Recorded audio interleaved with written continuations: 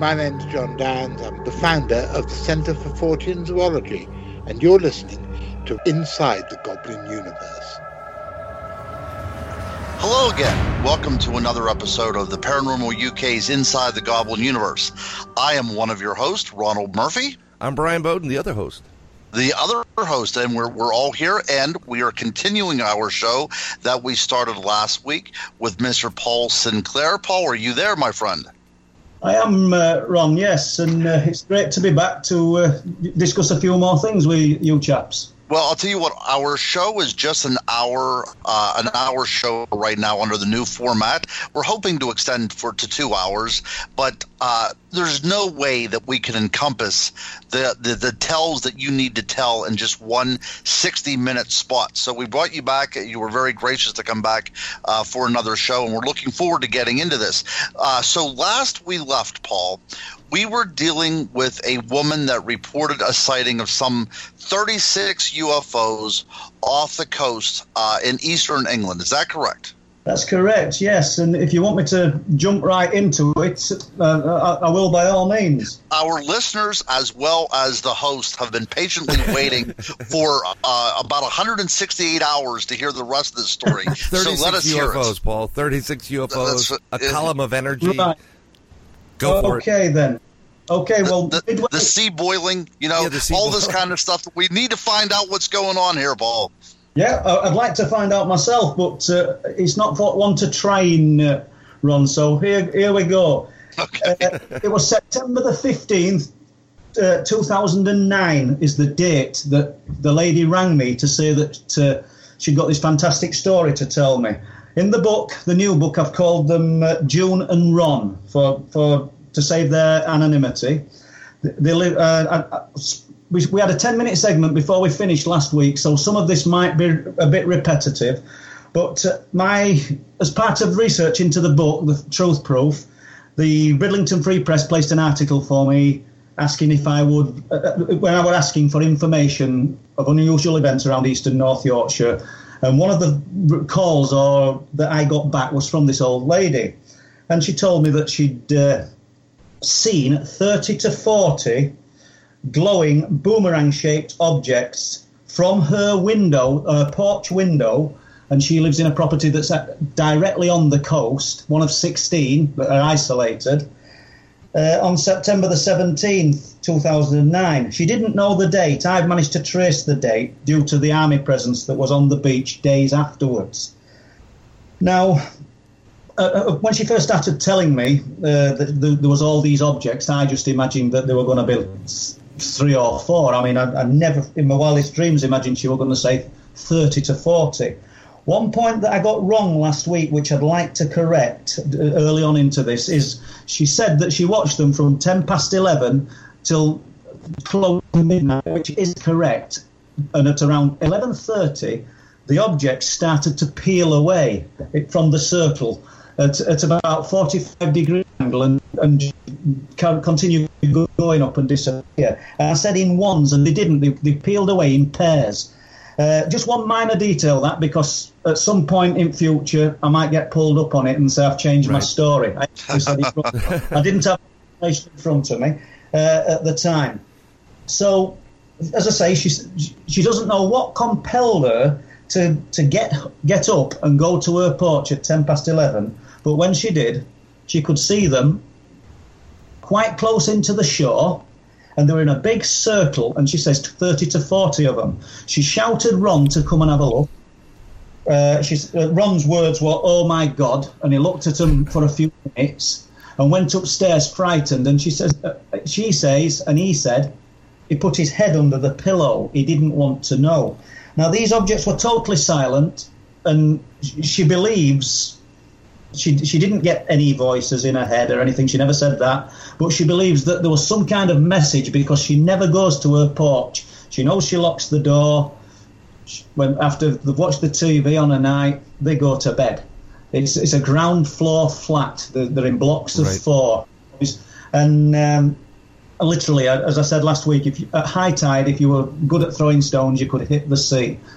What's interesting is where she saw them. Wilsthorpe Beach is very long and flat, and Rob Fletcher, who is the guy who employs the bait diggers, tells me at high tide, if you put chesties on, as big waders, right, you could actually walk out a considerable distance. So what these objects were doing in above the water is quite a mystery, because I don't even think they could have been concealed if one had have gone into the water at the location that they were seen.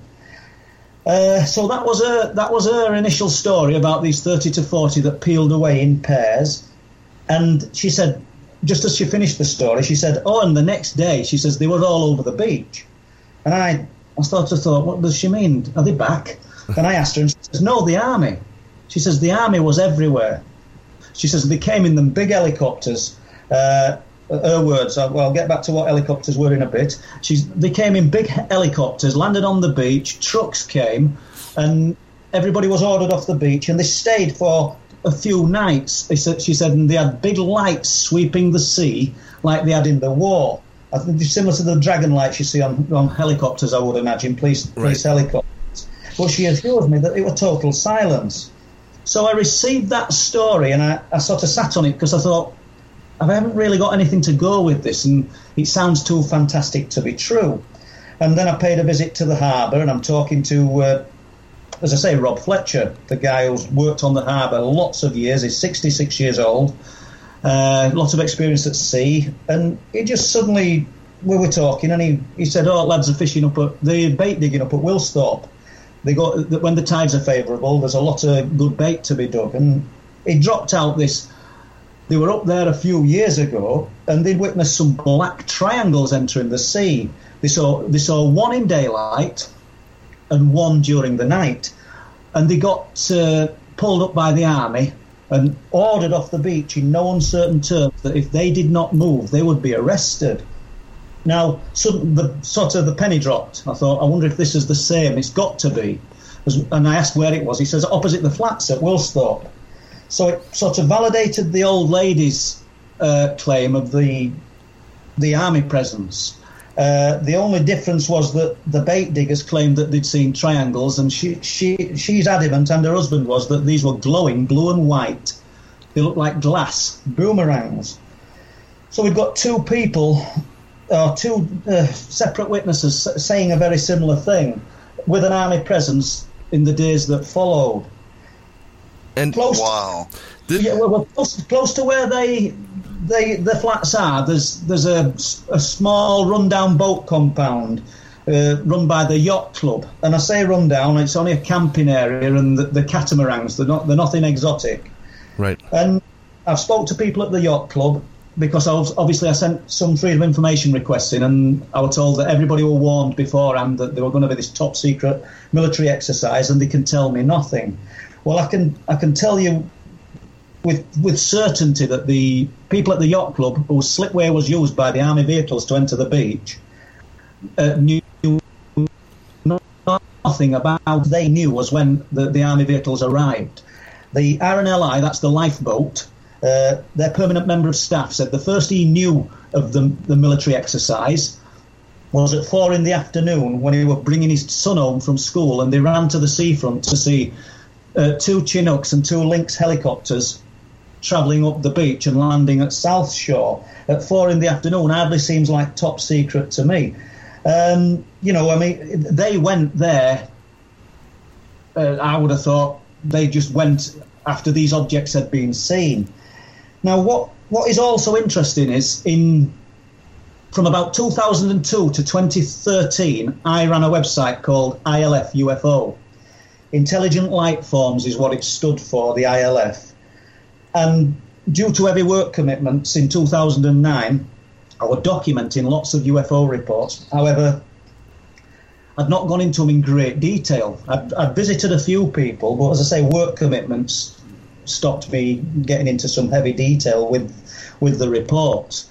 But they're all there. A police officer's UFO sighting from a place called Fraysthorpe, which is the neighbouring village to Wilsthorpe, and we're talking like a mile away. Is that south of that? Or if you were looking at the map, you would be the southern end of that? Or is it south north? Yeah, it is. And it is. I'm not sure if we touched on it last week, but he was driving down the road I wish I could think of the name of the road, the actual road number. It was driving down the road in his patrol car, and a car approaching from opposite direction suddenly stopped and his headlights dimmed.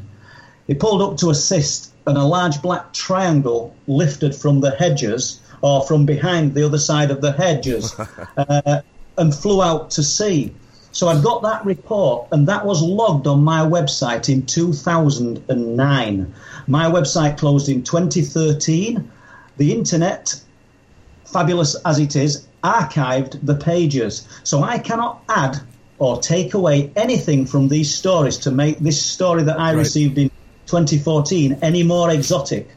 They're there, you see, Bryan. Yes. It's a great source to validate that this was done then. I have not touched it since. Nothing has happened to it. Yeah, during mid-September, on the internet, on the ILF UFO website, I also had a report from a lady called Eileen Hobson. And I know her husband, Eddie Hobson, as well. And they live in a place called Barmston, which is 3 miles away from Wilsthorpe. And all these locations, Bryan and Ron, they're all very remote. There's nothing but fields in between each one. Wilsthorpe's probably the most isolated. I'm actually looking at this on a map while we're talking about it, Google Earth, and it's pretty much farmland. Pocked with little houses here and there, but massive space in between. There's no, that's not really a community. Little spots, and that's it. That's correct. How close is the closest military base? Well, bear in mind, Ron, that the military base that I've been doing a lot of research on, and not, I wouldn't say working around, but doing a lot of Skywatchers and been going up there a lot. That one closed. RAF Bempton closed in the 1970s. Oh, I see. Okay. That's the one that was used by a satanic cult after it closed. Yeah, we're going to get into that. I have questions about that too. Having said that, 11 miles away, as the crow flies, you've got RAF Staxton Wold, which is the oldest operational military radar base in the world. And it's only a small radar base, but it is a fact that it's the oldest operational base in the world, and that's 11 miles away from me.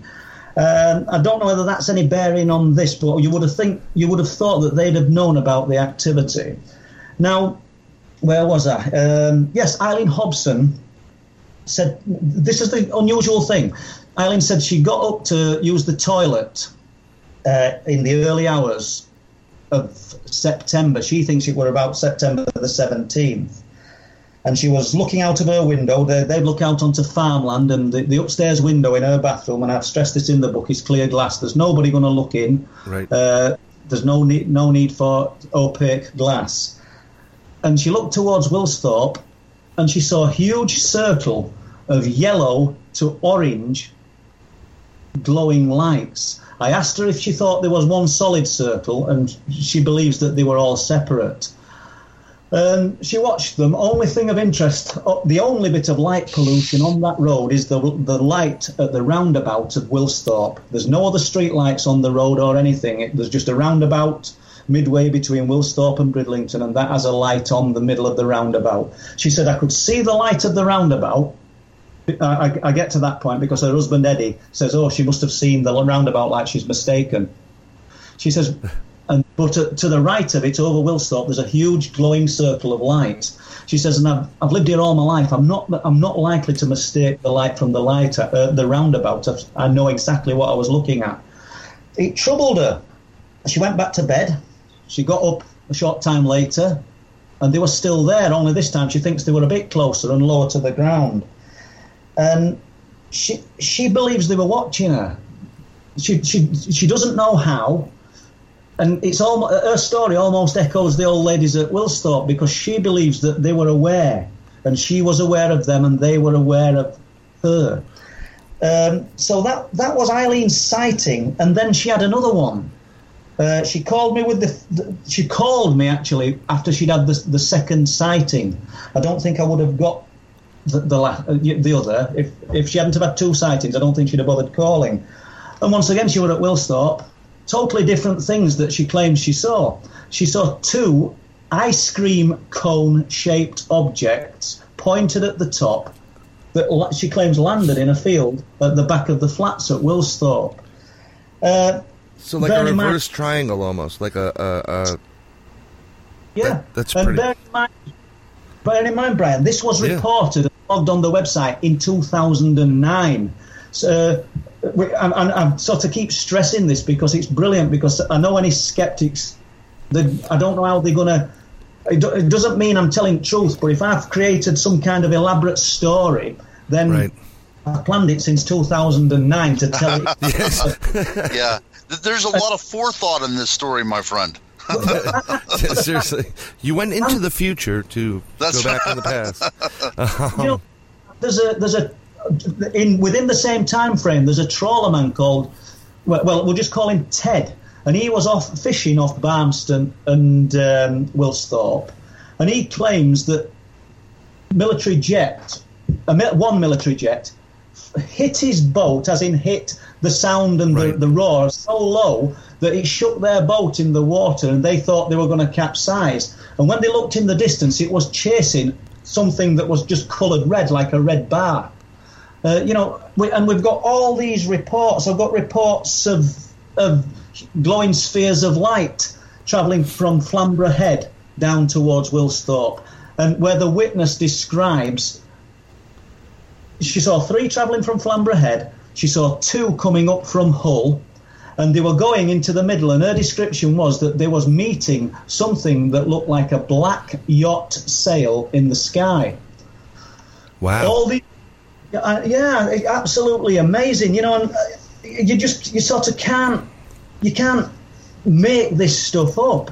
Well, you could, but you could make it up, but there's way too much detail and more than just a few pieces of detail. This is an enormous type of story, or in fact, to make it into a story, you'd have to have planned this as an author. Ron, you probably know it takes a couple of years to write a book. This had to have been planned and thought out.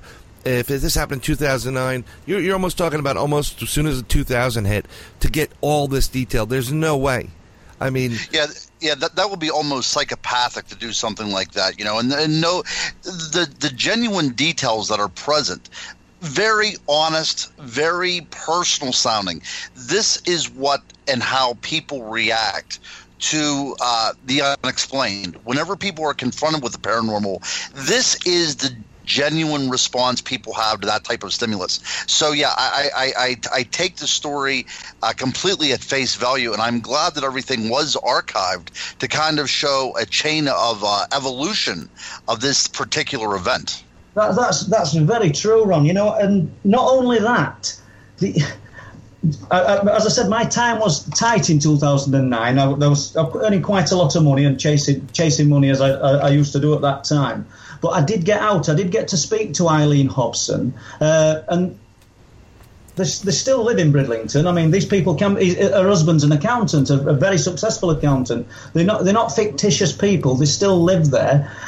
But what my point is, after we'd had this discussion with Eileen, I spent a few evenings observing, and I never, because the website was also receiving all these reports, and I never actually saw anything. But I went up onto the wolds, which would overlook Woolsthorpe and the entire area. You could probably see 20 miles from where I was looking. But it was a foggy night, which sort of proved the amount of activity. I thought it were worth going out even on a foggy night. And I noted a van that said Police Scientific Investigations Unit on it.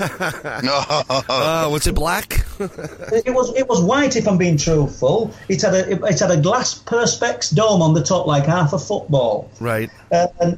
So I noticed that van, and I was with a chap called Pete Masters, and we drove off the wolds and thought we better go a bit closer to back of Woolsthorpe. One car followed me. Now, this is the truth on my children's lives, and you should never say that if you're going to... A car followed me off the wolds, and I didn't think it were following me. It were just following my van. Let's put it that way. There's one isolated bungalow in between where we were going to park to observe, and nothing else. I took the wrong turn in the fog and turned into the drive of this bungalow. Quite a long drive and isolated. I put the van in reverse. There's only side mirrors on it. The car were behind me and it were parked. So it had stopped on the road. I was embarrassed, and we'd missed a trick, me and Peter, because I said, we must have really unnerved them people, because obviously what's the chances of us pulling into that drive of the home they live in? We assumed they were going to turn into it. So we reversed out and drove off. Within 300 yards, I was at the place where I wanted to observe it, where a little single track pulling off the road. I don't recall what happened to the car. Yeah. When we pulled in the road, there was another police scientific investigations van parked where we were observing. Nobody in the van, unless they were in the back of the van or on foot. Now, once again, Bryan, Ron, I could be making this up, but it's there on the website, documented in 2009 and archived, and cannot be moved or touched since I closed it in 2013. I do make reference to it. I'm really glad I did this. What the police scientific investigations vans mean, I really don't know. We know that there were a police officer sighting in the same time period.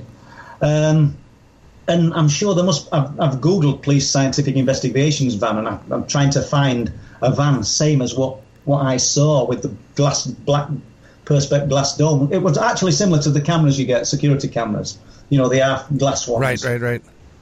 So I assume it was a camera. So that were just all these little points, sort of hint towards something of significance happening.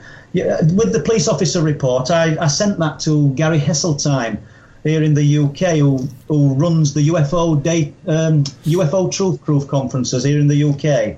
Right. I've documented it once again, but he never got back to me, so I think he missed a trick there.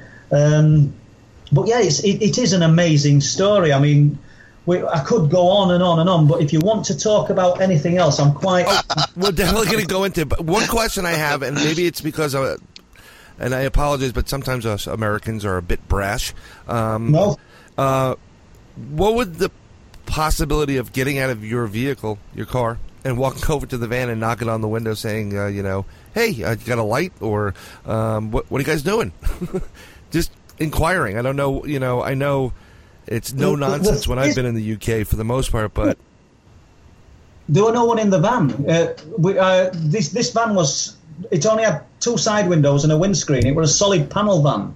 There were nobody in... We couldn't see anyone in it. And it was so this could have been parked there almost like with a camera rolling as a third point or something like that. Yes, we think they were observing in the back of the van. Sorry about that. That's all good. That's them calling right now. Yeah, they're on to you, my friend. No, I was going to say that one of my friends does... He does sky watching, and he's out of I think he may be in PA or that area, Boston, PA, and then they have one in Florida. But a lot of times he's caught things on. He has amazing imagery. It's P&K imagery on YouTube. They get really, really close images of the moon, and they go into the sun, and they've caught anomalies in the sky. And what's really interesting to this is he's gone outside and actually have seen black vans standing outside his home area and like kind of observing his house. Right. Yeah, in the United States, it's more clandestine, isn't it? It's more like a secret ops type of thing. But the vans that he's describing, that Mr. Sinclair is describing, almost sounds like what we would call in the United States a forensic unit type of a vehicle, that they're there to collect some sort of tangible evidence. Agreed. Yeah, there were nothing... There were nothing sort of covert or secretive about the van. It said on the side, police scientific investigation unit. Yeah, it does make you wonder. But I know what your friend means about strange things happening. When I was looking into the missing people around Bempton, yes, before one afternoon, please forgive me if we did this, but I don't think we talked about it. I'm pretty useless with mobile phones. Yeah, well, our daughter gave me an HTC phone. She'd got an updated one, and I went to have this phone unlocked. Right. And it'll make sense, this, I hope, in a few minutes. we left our house, me and my wife, and it was a very cold but sunny day in 2014, I believe, and across the other side of the road, and it's a wide street fanning out at the bottom, there's a guy leaning against a wall with his shirt off, and he's got a strange texture to his skin, almost like spam, but he's very muscular. And you could see the blue veins in his arms, even though he didn't appear rippled, if that makes sense. And bald head, and I thought, how odd this guy looks on a cold day sat. And he'd got a push bike in front side of him that had an old leather bag on it, and it didn't even look like it should have been ridden on. And he saw me, and he shouts, I thought you were talking about the sun. He said, you brought down the light, you know what you're doing. And I thought you were on about the sunshine, and he said it a few times, and I thought, I've never seen you before, and you look a bit strange. And I went, yes, you enjoy the sun, mate. Not much more of it. It will get towards. Off I goes round the corner and to put his phone unlocked. And when I come back from having the phone unlocked, obviously I'd left the phone with the people, and I was probably 10, 15 minutes. This guy's on our side of the road now, but I knew it was him, even though he had a dark brown jumper on and he had full wraparound sunglasses on. He left his bike at the other side of the road. And I don't know what happened to me. I really don't, because I was with my wife. We approached the corner, and he knew I was there. He knew. He just turned round and he went, you know what you're doing. You have to stop. And I went, sorry? He went, you know you're bringing down the light. You must stop. And he was saying all sorts of strange things and talking in riddles, but he weren't drunk or on drugs, or at least I don't think he was. And I couldn't work him out. And I should have just carried on walking, but I was sort of rooted to the spot. And he just kept telling me I was bringing down the light. And I knew what I was doing, and I had to stop. And he'd sort of got the measure of me. He knew everything. I just had to know everything I was thinking and knew how I was going to reply. And at one point, because I'm not a very tall guy, but I'm never shy I've never been shy towards confrontation. Right. And I've never been a person actually to go looking for it, but I'm not frightened to sort of get involved in it, and let's put it as politely as that. but I'm 54, and this guy, I was trying to work his age out, but he got these wrap-round glasses on, and he wore a strange texture to his skin. It was almost like pale, like a boiled egg, but a bit of pink to it. It was weird, no wrinkles. And he touched my wife's shoulder. Now, Mary would tell you this. I mean, I spoke about this to someone else, well, to Whitley, and he touched my wife's shoulder, and he knew, and I knew. He knew if I touched him, we were going to be rolling around the floor. Don't ask me what going off in his heads. Right. And he says, I'm not interested in her. I've come to tell you, you are bringing down the light. You have to stop. And then he moved his hand, and I just said to Mary, I says, look, come on. I says, we're going. And he's shouting at me all down the street. And I went inside, I got CCTV, and I clicked it on because he'd unnerved me that much. And he'd gone. I don't mean he'd vanished. He'd gone. I don't know where he'd gone. And Mary's a bit more observant than me, and she says, oh, I need to stop. I asked him where he was from. And he said, Rickle. That's the word, Rickle. And I thought, well, I've never... Rickle, yes, R-I-C-C. I don't know how you spell it. Rickle, anyway. Turns out it's in North Yorkshire. Now, I thought, well, I don't know where that is. So off we goes, anyway. We're off down the road, back home. My wife said to me, did you notice the bike? I said, no. She said, it had no brakes. She says, it didn't even have brake levers. So, all right. So I Googled Rickle and found out it was in North Yorkshire, not that far away, probably 40 or 50 miles away from us. Right. Yeah, he's travelled from Rickle on a bike with no brakes. I didn't notice it. Mary did. Now, the point I'm getting at is I was investigating the missing people. And the following week, the Bridlington Free Press had a front page cover, and it said, man goes missing at Bempton. And they call him Simon Hodgson. He's never been seen since. He just vanished. He parked his camper van up, as he did in many places all around the country, because that's what his passion was. And Dad did that kind of thing. But he parked at Bempton and never been seen since. However, Simon Hodgson was from Rickle.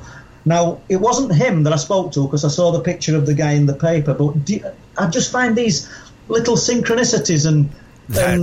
That's more than a synchronicity. I mean, you're just talking about a guy, a very strange individual who's approaching you seems to know a lot about you and is talking in riddles, but it's like you're bringing the light. You're bringing the light, almost like you're exposing stuff and exposing what's going on. You need to stop before you get hurt type of thing. Then the next thing you know, a man goes missing at a former Air Force base or there, and he's from Rickle. I asked the guy who was pressuring me, telling me I've got to stop bringing down the light, where he was from. And that was about the only answer I got out of him, Rickle. And as I said, we Googled it, but the following week, the Bridlington Free Press ran the story. Simon Hodgson, I think he was age 48, has vanished. His motorhome, his camper van, was found at the RSPB Bird Reserve, which is 500 metres away, approximately, from the old RAF base. And he'd never been seen since. I just find it amazing. And across the road from where all this little interaction took place is a barber's shop called John the Barber's. Right. And he came out a few days later and spoke to me. And John says, "That guy you were talking to the other day?" I says, "Yeah." He says, because he owns the barber shop and he also owns an hairdresser's that's linked to it. He says, "We were all watching him." He says, "Sat with his shirt off, so unusual, and he just kept looking up at your house." My house would have been about 200 yards away. He says, "We knew we were waiting for somebody." He says, "And soon as you came out, he zoned in on you." He says, "Did you know him?" I said, "I've never seen him in my life." Right. He says, "Well, he was waiting for you." And it just makes you wonder what we don't know and what's happening. All these strange things. Just jumping from that. I mean, we're probably not talking about half the stuff we agreed we'd talk about. But, it's really interesting because this is where this is like the tail end of where I actually heard you on Arizona Tramp's Swampcast show on a Paranormal UK radio network. And I was just fascinated. I had the questions started flying, but I didn't know your full background. The experiencing what you experienced with your dad earlier, having some interactions with these beings in a weird way. You seem to. There seems to be a lot of people in that area or your area or in that within a certain distance that are having interactions with either be it beings. Or now they'll tell you that the governments are working with these creatures, or it's the government pretending to be whatever. Everybody's having an interaction. This person that you met that was like, you got to be careful, stop doing what you're doing, could have been. And I'm not going to use the term guardian angel because I don't believe that these are angels, but this could have been your confidant or the person that was designated to look after you if you had some kind of interaction with these people, and he was warning you, you're getting too close to things, you need to back off. Because it's just bizarre. I mean, I would have that CCTV going 24/7 after that. Well, I'll tell you what. That's a good point there, Brian. Let's continue on this line of reasoning and questioning. So when we talk about aliens, but we also talk about things like werewolves and other kind of strange cryptids in this particular area. Yes. What's going on? Do you think there, Paul? What do you are they all from the same type of dimension? Are they all extraterrestrials that are brought here from some sort of alien craft? What do you make of this whole thing? Where is the genesis of these creatures? Where do they come from? I don't know. I mean, a good point. I mean, I'd never dare say that they were from an alien craft. I've just simply no knowledge of that. That's right. As far as the werewolf story goes, the Flixton werewolf, which is the Flixton, by the way, is probably as close a stone's throw away from RAF Staxton Wold, which we've just been talking about. So they're literally within half a mile of each other, so about 10 to 11 miles from here as the crow flies. The Flixton story has been around for 900 years, and a refuge was built at Flixton to protect travellers from an infestation of savage beasts, lest they be devoured. That's what the old texts say. It doesn't say werewolf. Wolves were prevalent in them times, but it says wolves and savage beasts. Now, that doesn't mean a werewolf.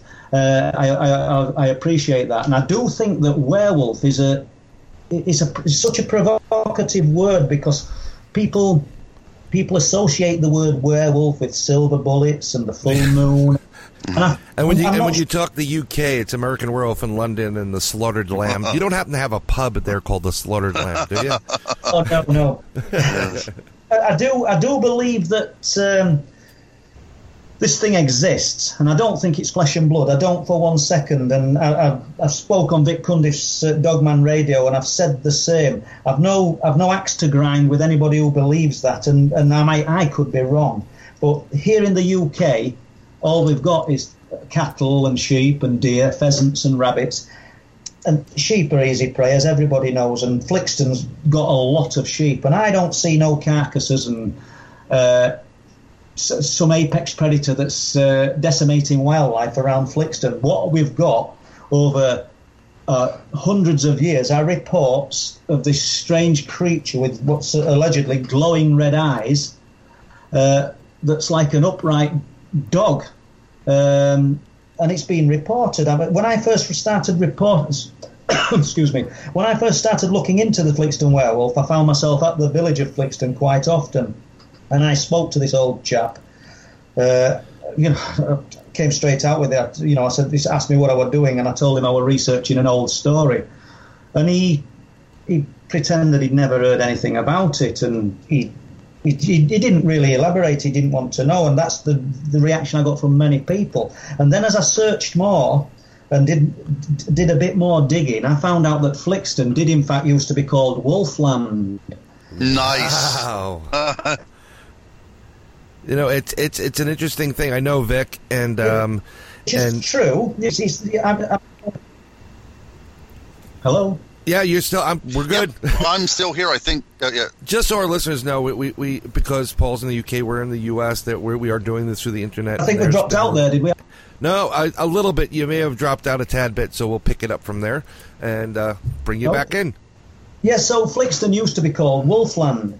So armed with that bit of knowledge, I found myself back in Flixton. I don't know, a few months later, and I bumped into this old chap again, who quite getting on in years, and he asked me how I was doing, and I said I was still looking into the story, and I told him that I'd found out that Flixton were called Wolfland. He said, "Oh, you've got that far, have you?" I said, "Yeah." And he said, he says to me, "I've seen it." And I said, "You what?" He said, "I've seen what you're calling the Flixton werewolf." I said, "Really?" He said, "I have." He said, "I saw it as a small child with another chap on top of what's called shat." He says, "We were playing, and I think he said it between 9 and 9:30 at night, and they were up around some burial mounds called Shat How." Yeah, getting right back to what we talked about last time, this connection with the burial mounds. Yes. No, about the idea that there is something been going on here since the prehistoric times. There's definitely a lineage here relating to the paranormal. Without a doubt, he said we were up there, we were playing, it were late evening. He said summer, we could do what we wanted. There were none of this worrying about anybody. Sexual predators on your children and all that kind of stuff. He says, this were the 1940s. Yeah. And he said, we were up against the burial mounds. There's 7 burial mounds up there, Sharp How. It's known as a barrow cemetery. They're only mounds of earth, as you chaps will already know. And we saw this thing leant against a tree, crouched. He said, and it was sort of crouched on its haunches with its back to the tree, looking at something in its hands. He said, and we stopped in our tracks, and we were trying to decipher as young boys what this was and what we were actually looking at, when it just lifted its head up and looked at us. And we turned and ran. Now, if that was a predator, an apex predator, that's prey that it's looking at, isn't it? As far as, it's seen them run. It never pursued them. But he's carried that story for years. He gave me another story of some friends coming home from a place called Filey, which is probably about 6 miles away, where this alleged Flixton werewolf came out of a dike that ran along the side of the road in front of the motorbike. They were rider and passenger, and they saw it then. And then there's another story of Flixton runs onto what's called the cars. I don't know if you know what cars mean, but it means wetland, reeds and elder. And in 12,000 years ago, it was a lake. It was Lake Flixton. It's probably the best archaeological site in the world. In the UK is the Flixton Cars. They found lots of artifacts down there. But a farmer coming back along what's known as the Seamer Drain, because obviously it's all wetland, put his hand over a gate and to release a clasp, and he claims a clawed hand put its hand on top of his. Didn't even see anything apart from the hand. Whoa, wait a minute, time out. Let's stop for what's... So he puts his hand on a gate, and then he feels a clawed hand put his hand on his over the top claw. of his. He saw that. And nothing happened after that? Nothing happened after that, no. It's been seen as late as 2016 by a farmer at Falkton who claims that... and I've been to the farm. He's got a paddock, and all these horses are in it. It's lovely, lush green land, ideal for grazing cattle and horses. And all his horses ran to one end of the paddock. And when they looked to see what the problem was, he claims that this upright dog, this man shaped like with a dog's head, was running along the field in daylight. He said he even stopped in the middle of the field and squatted down. I don't mean squatted down to do business. It just stopped and appeared to squat down. Then it carried on and went up into the woods. Now, if I sound contradictory here, if this was real, as in flesh and blood, it would be seen it a lot more than these fragmented sightings. No, I don't believe so.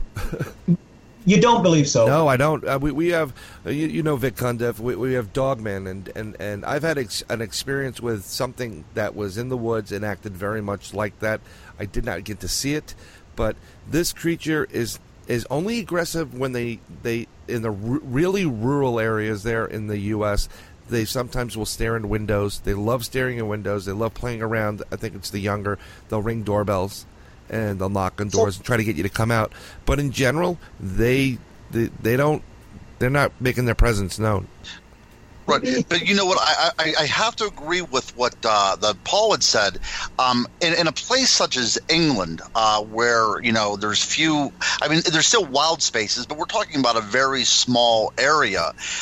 If this creature was indeed flesh and blood, there should be signs everywhere. There should be footprints. There should be signs of predation and everything else. And as Paul was stating, that's just simply not being found. There's something else going on. It's not evident, and we don't have. I'm not disagreeing with you, Bryan, for the sake of disagreeing, because you could be absolutely on the money. But I don't think the UK's got the landmass to hide one of these things. And there's other elements to it. The Flixton Cars, which we just touched on, the oldest house in England was found on the Flixton Cars. All they found was wood and evidence that it was there. But what they also found on this 12,000-year-old site, because they think it was the first place where early man settled, or the first place that they've got evidence of it, was deer skull caps that had been shaped with eyelets and straps, and they've not found them anywhere else, I don't think, even in the world. And they found about 21 of these deer skull caps, and they believe that these early people were shaman. And I'm not saying that's the reason for the Flixton werewolf, but if we think of the sort of connotations of what a shaman and transforming into animals and their belief system, it makes you wonder if there's some origins from the early men of Flixton. They call it the refuge that were built were called Carman's Spittle. The Carman. Right. I don't know. There's just so many different references to dogs as well in the area. There's Bandog. There's Bandog House, or was a few hundred years ago. I've found it on maps in Flixton. It's just such a tiny area to have all these references to dogs. 2 miles away from Flixton is a place called Hunmanby. And if you sort of study that word and then look into its meaning, it's Hundman. Houndman, yes. And this isn't me that's adapted it. This is actual fact. it was known as Farmstead of the Hound Man. So, I think there's grains of truth in the Flixton werewolf. I've visited the area lots and lots of times. One of the reports that you hear when talking of the Flixton werewolf is a vile stench. I went there in 2014 in this particular bit of woodland.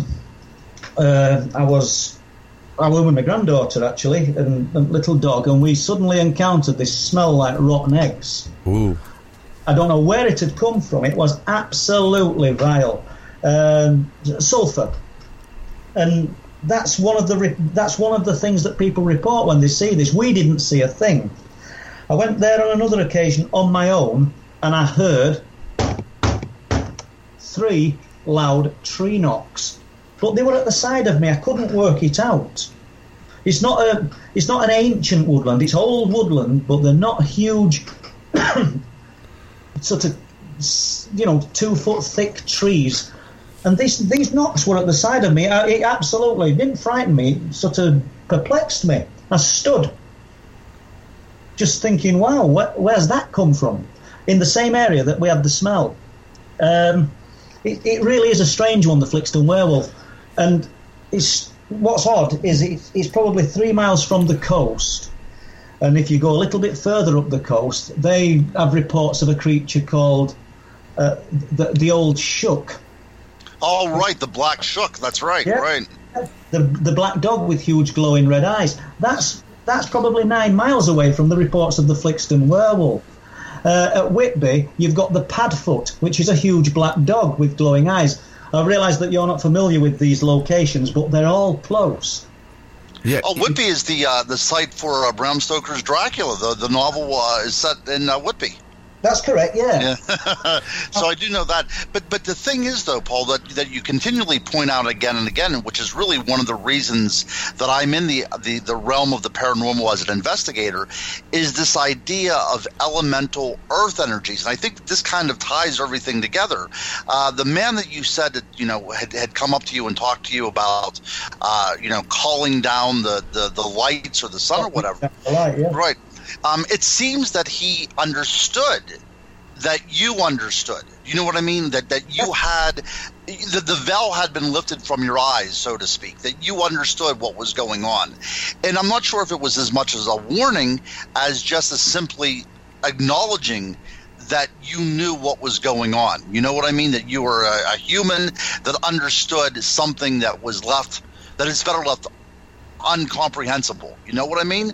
And it seems like, yep, it seems like certain areas are, again, I call this all the time, paranormal hotspots, Wi-Fi, where certain people have a propensity to tap into these earth energies. And your idea of shamanism as related to the werewolf, I think that's a perfect explanation. Yes. I think a lot of the stuff that we're dealing with here, whenever you said there's no evidence left behind, I have no problem admitting that somewhere in the world there is an upright, walking, canid type of creature. I have no problem saying that there is a flesh and blood animal like that. But I think in certain cases, we are talking about something that is very incorporeal, that there's something out there that is not tangible, that is part of the spirit world more than anything.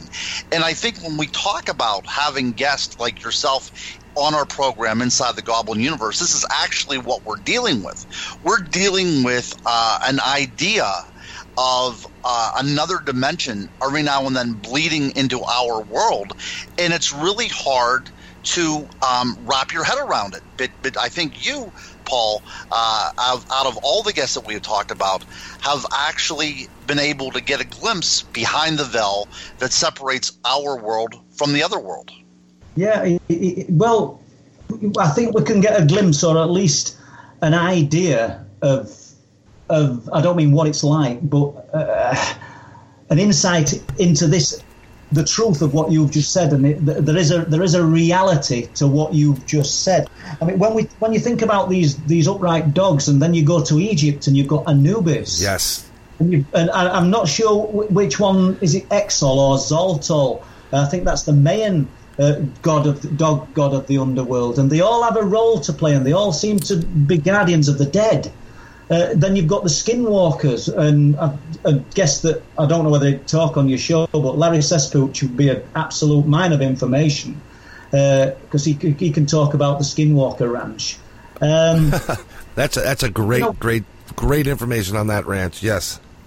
Well, I mean, but we've got reports there of similar type creatures, and they seem to be breaking through from somewhere else. And as with Skinwalker Ranch, I'm not trying to label Bempton in the same category, but once again, as we've said before, and you've said, the location is the key. That's right. Yes. That's right.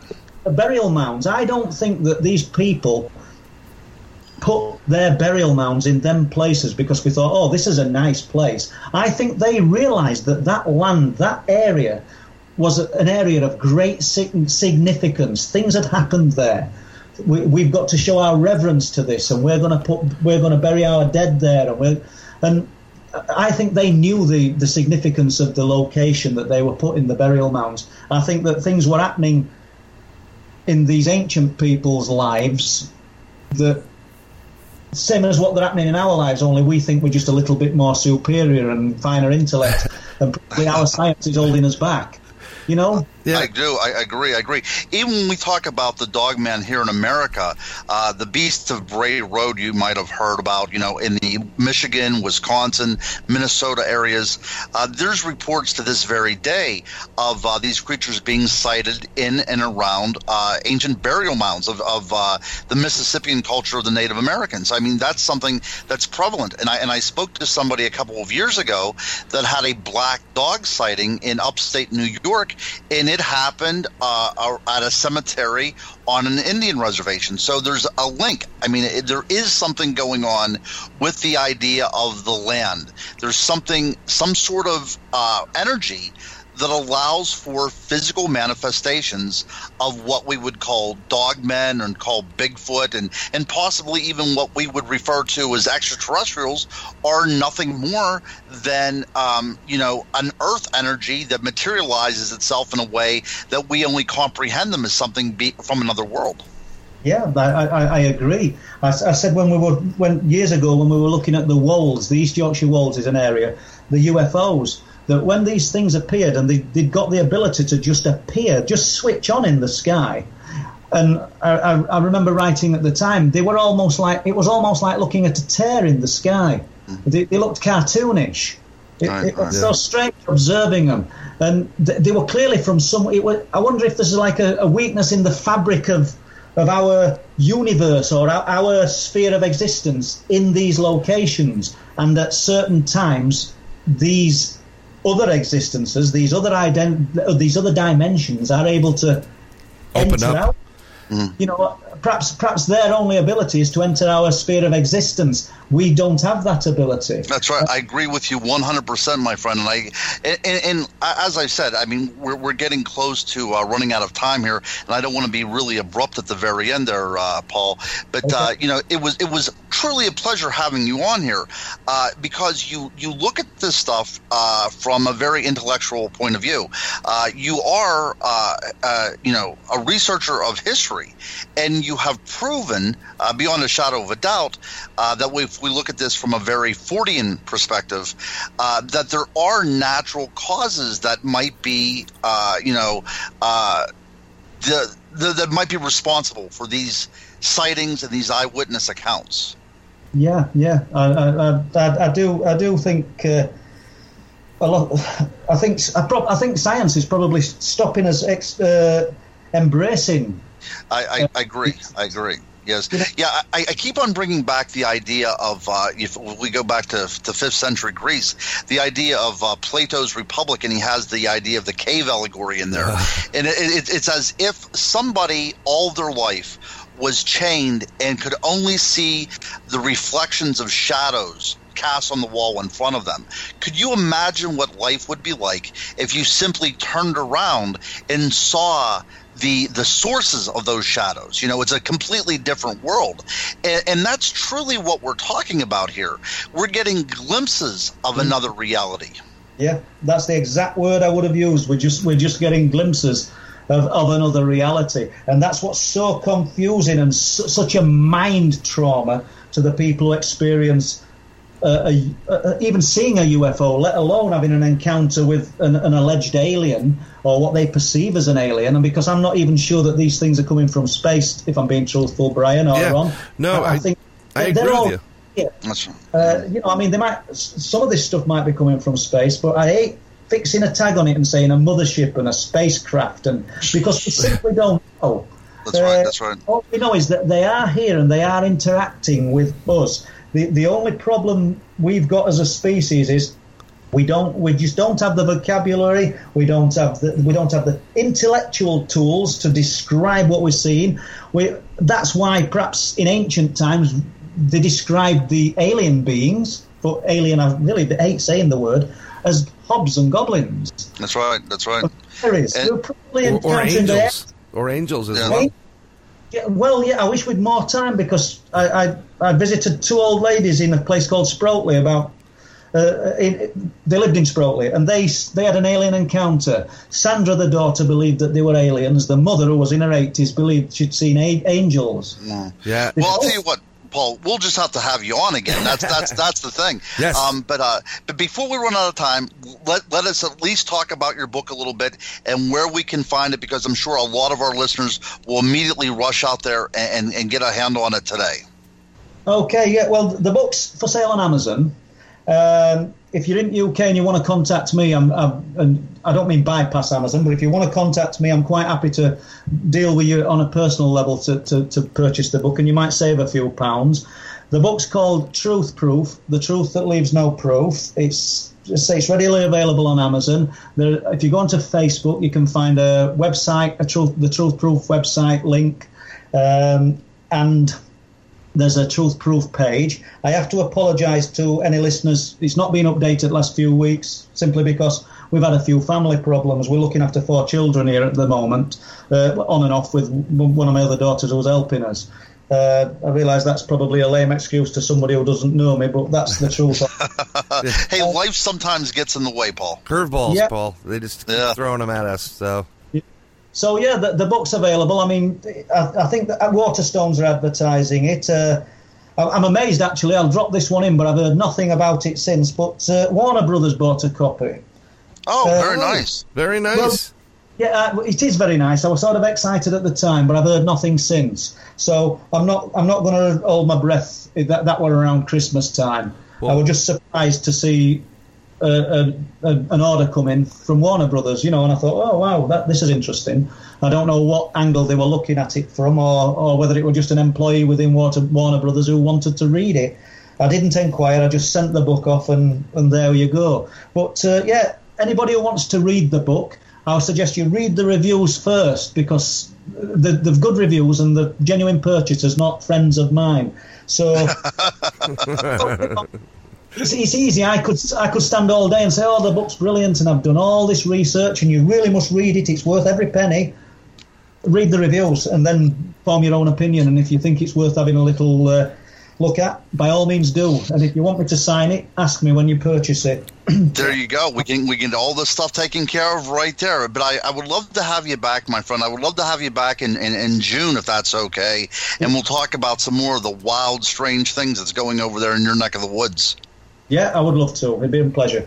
I'd love to be able to go over there with you, Ron, and just hang out on the beach and check out the UFOs. Yeah, we'll go out and lay on the rocks until the clouds lift, right? And then we'll go to the slaughtered lamb and then walk along the moors. It'll be fun. Well, we're there tonight. It would be fun. Yeah.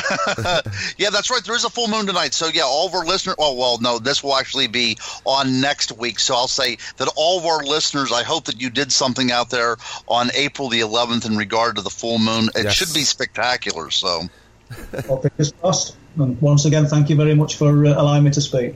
Mr. Sinclair, thank you for entering Inside the Goblin Universe with Bryan and I on the Paranormal UK Radio Network, and we will have you back on in June, I promise you. Thank you. Thank you very much, Paul. And just in case the listeners want to know, they can contact Ron and I with an email, questions@InsideTheGoblinUniverse.com, that you can send us an email. We can also send it forward something to Paul if you don't have direct access to Facebook. We have Inside the Goblin Universe group on there for discussion, and we'll link all of Paul's stuff on that group right there for you. And the website will be up shortly to have links if some of you don't want to be on Facebook, but we'll be on everything in a few more weeks. That's right. All right, folks, until next time, you've been listening to Inside the Goblin Universe on the Paranormal UK Radio Network, and we'll see you again very soon.